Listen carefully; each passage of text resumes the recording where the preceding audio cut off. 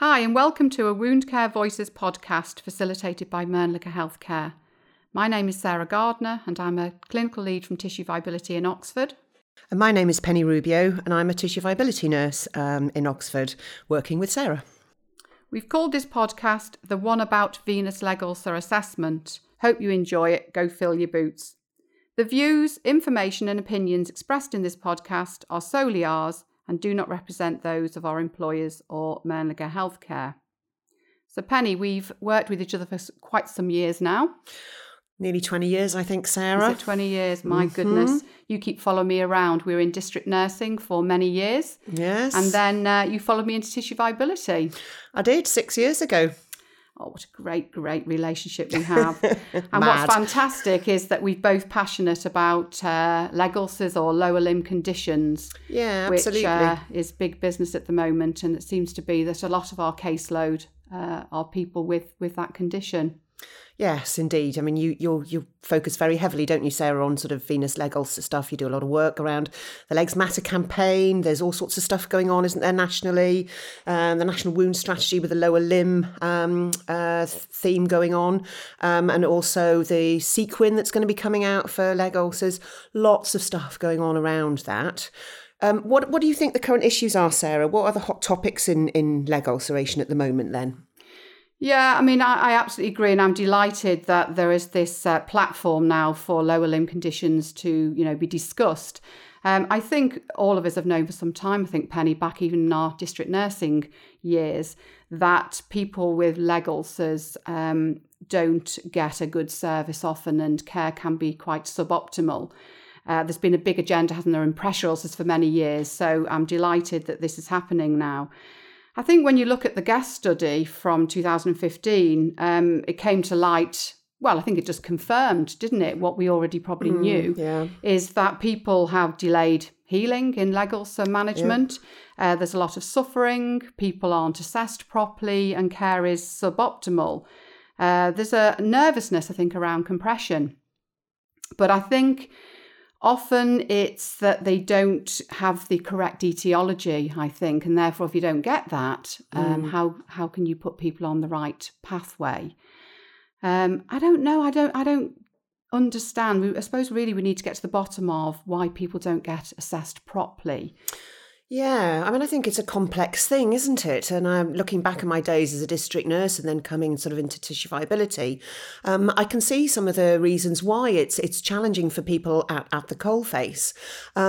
Getting that holistic assessment can be very challenging. You need to have the knowledge, the skills to be able to assess somebody holistically, but also you need the little bit of the headspace, don't you? I think, work these days, you have your face to the millstone, really, and being able to have the wherewithal to lift your head and think about that holistic assessment rather than just to respond to the leg in front of you. I think that requires, awareness, skill, experience to do that. It's a tricky thing, that holistic assessment, I think. It is. I agree. I don't think it's just about time. I think it is the skill, isn't it? I get frustrated because we put a lot of training on in our area. And maybe the problem is it's that sort of theory practice gap, that inability to consolidate their learning and having the confidence to perform an assessment properly to then get people on the right pathway. Yes. So do you think people understand what holistic assessment is and what the components of that are? What do you understand by holistic assessment? What do people need to be doing? Well, I like to think of when I'm sort of assessing somebody with a lower limb problem, I use something in my head a little bit like the skin bundle thing, the S-skin bundle. I think of the whole person, and I sort of split that into intrinsic risk factors and extrinsic risk factors. And then I think about the whole leg, my lower limb assessment and examining the whole leg. And then I think about my assessment of the wound, and I use times in my head. So I think having that sort of framework that's easily accessible in my head enables me to remind myself that I need to cover these areas sort of in my assessment. So I find that framework helpful, and I think that something like that will help clinicians who are struggling with time and space to think holistically, to be able to do that.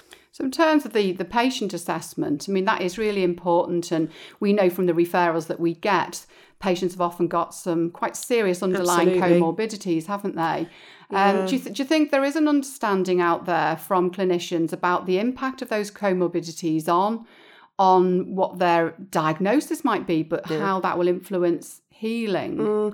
I think that, again, they're often overlooked. And one of the things that I found when I came to tissue viability was we have so many referrals that come in and you don't have the patient in front of you, that you're reliant on the information that is there in front of you, somebody's sort of medical history. And I realised then that actually that helped me by just looking at that medical history first. That helped me to think about the things that if I thought about it, I did know previously that diabetes, for example, will delay wound healing. If you've got, high levels of sugar in your blood, of course, it's going to make it difficult for the body to heal.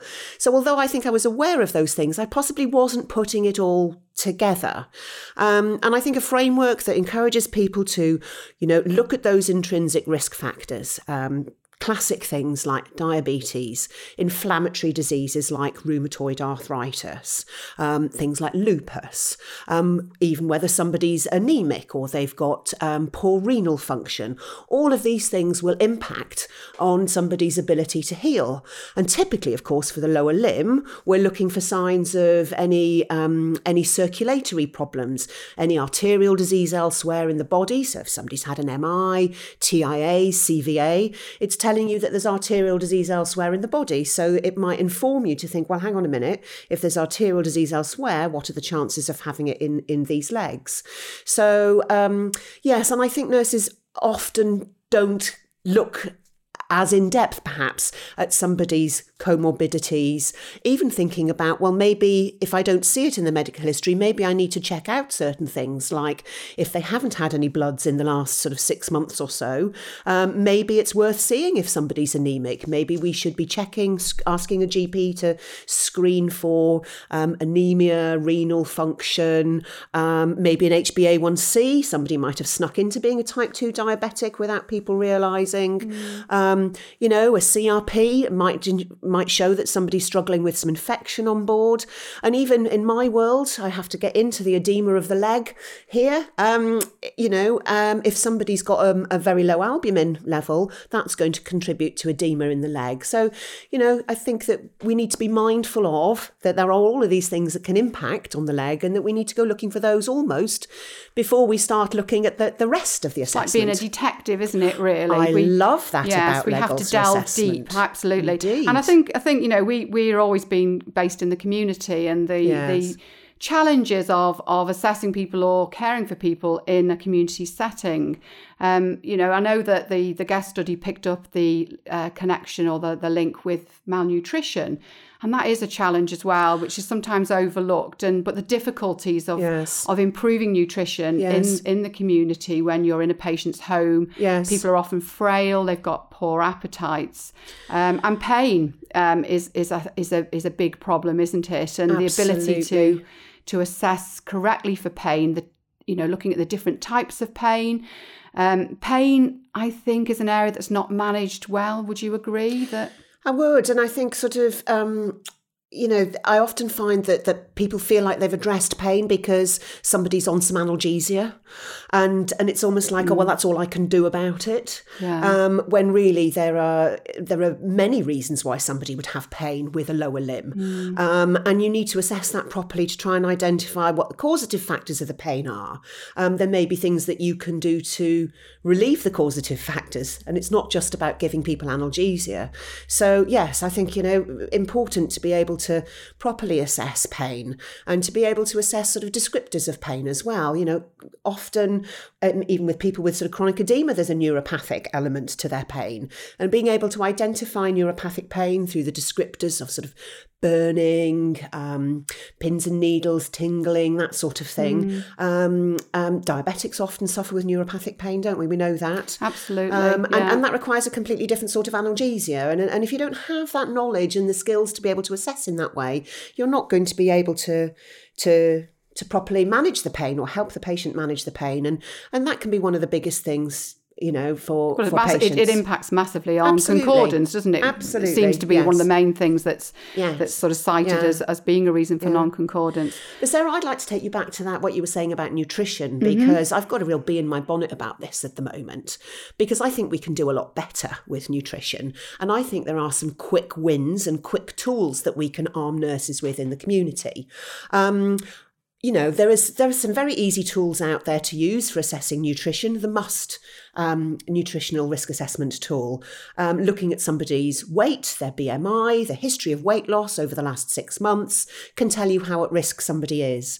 A food chart is a quick and easy thing to do. And these days, with all of the technology that's out there are plenty of apps out there that help you work out how much protein, for example, somebody is taking in their diet.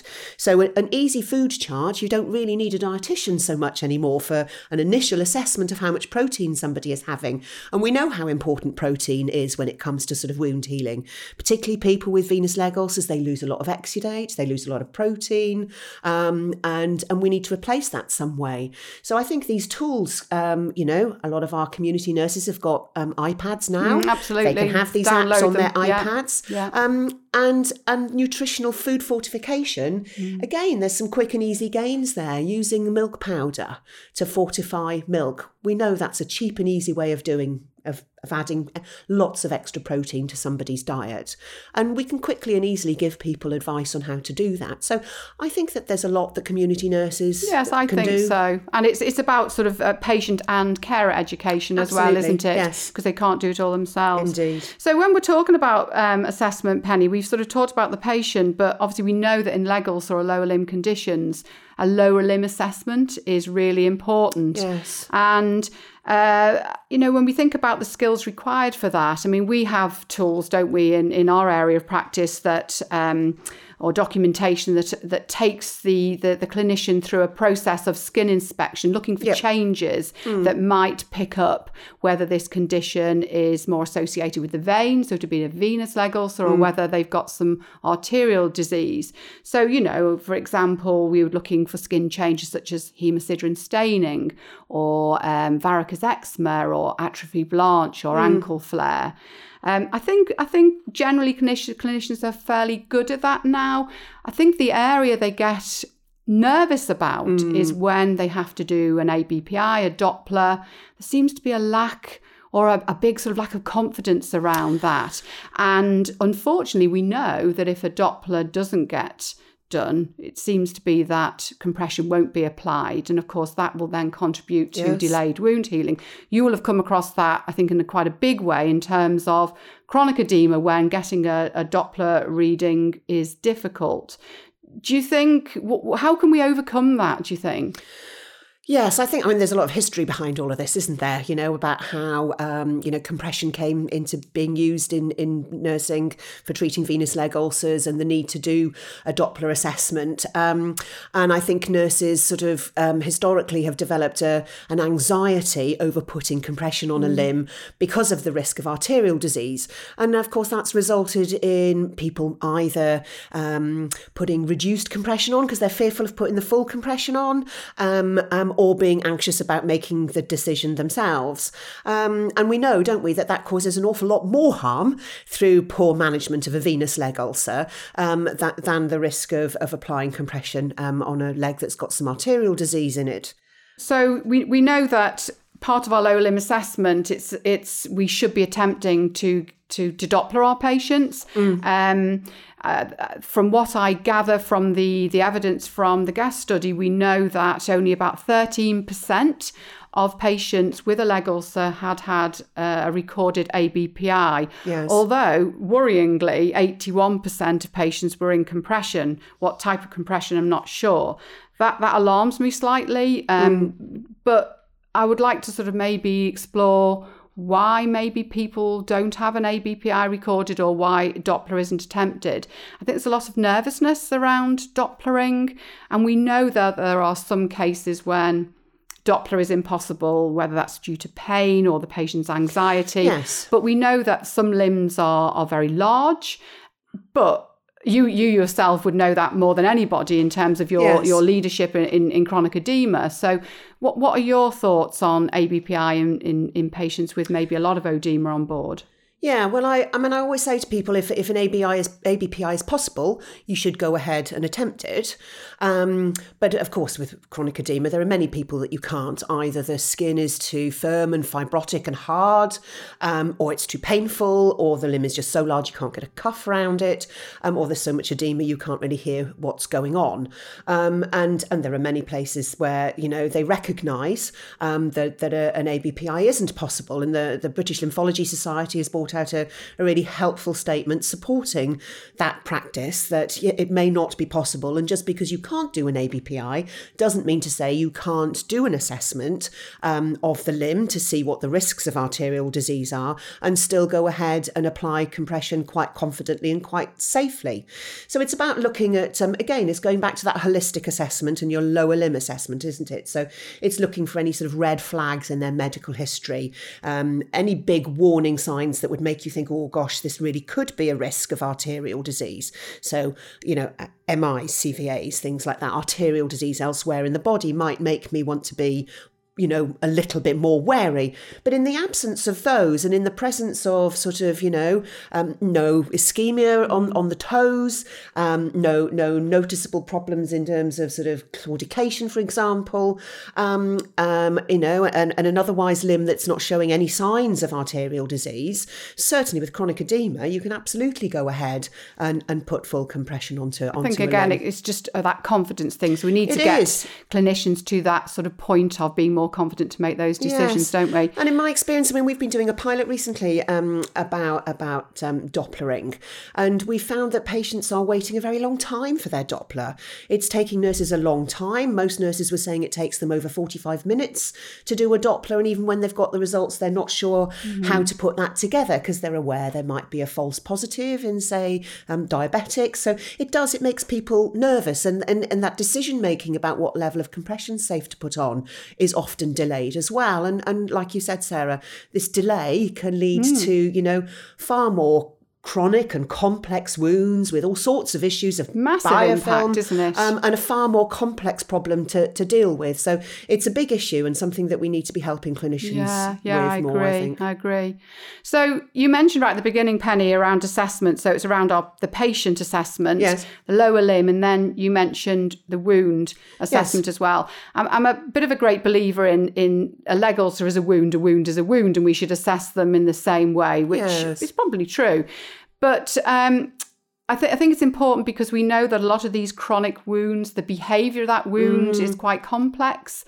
And what do you think the main sort of components of wound assessment should be? I know we have various tools that we use to allow nurses to assess properly, but getting that really good baseline assessment is so important, isn't it? To get the wound bed to its optimum health to allow sort of full healing.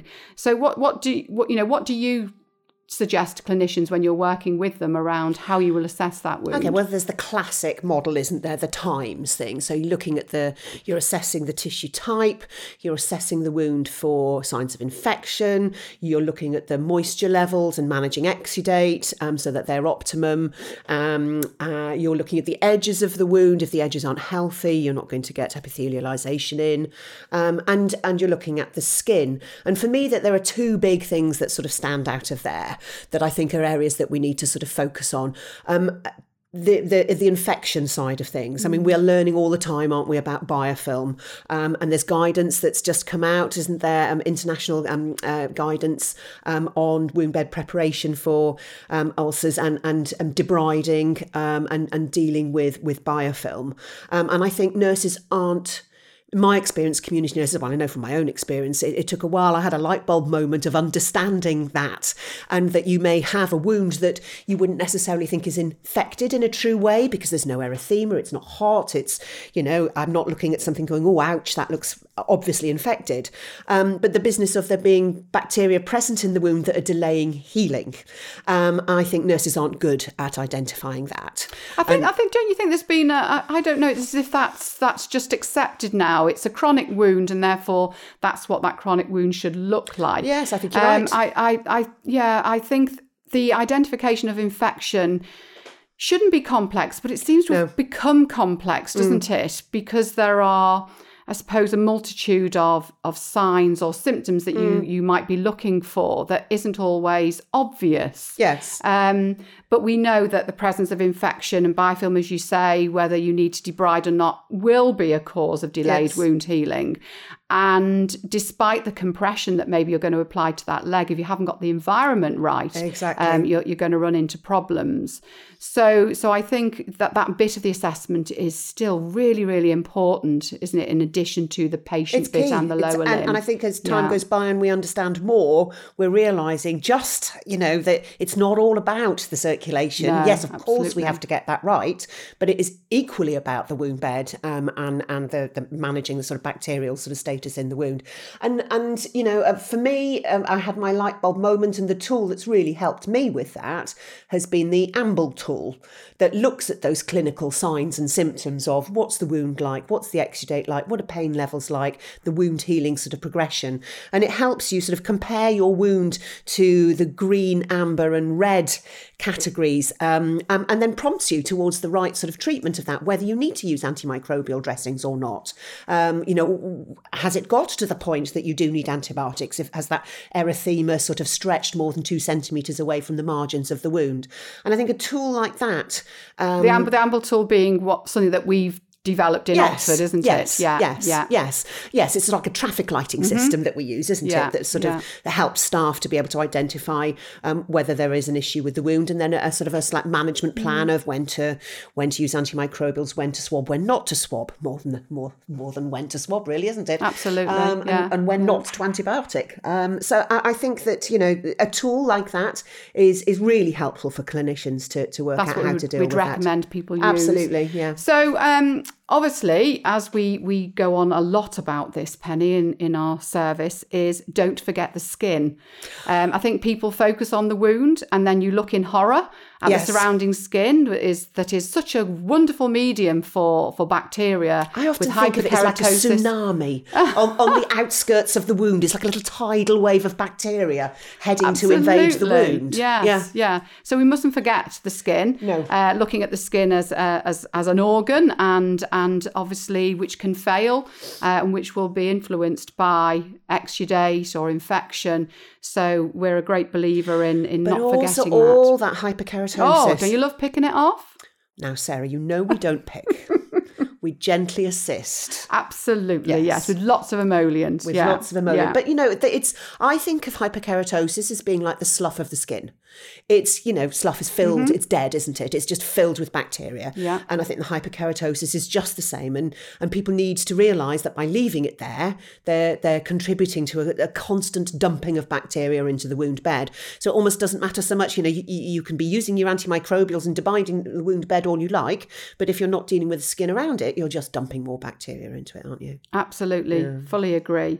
So we have collected a huge amount of information during our assessment process. Yes. And we now have to interpret what we found. Yes. And people need the skills to be able to interpret that and to come up with an etiology or a diagnosis, which then hopefully will lead them beautifully onto putting the patient onto the right pathway, so that we can start improving our healing rates. But that's for another discussion, I reckon, Penny, don't you? We could go on and on, couldn't we, Sarah? We never stop. Good to talk to you, Penny. Yeah, you too, Sarah.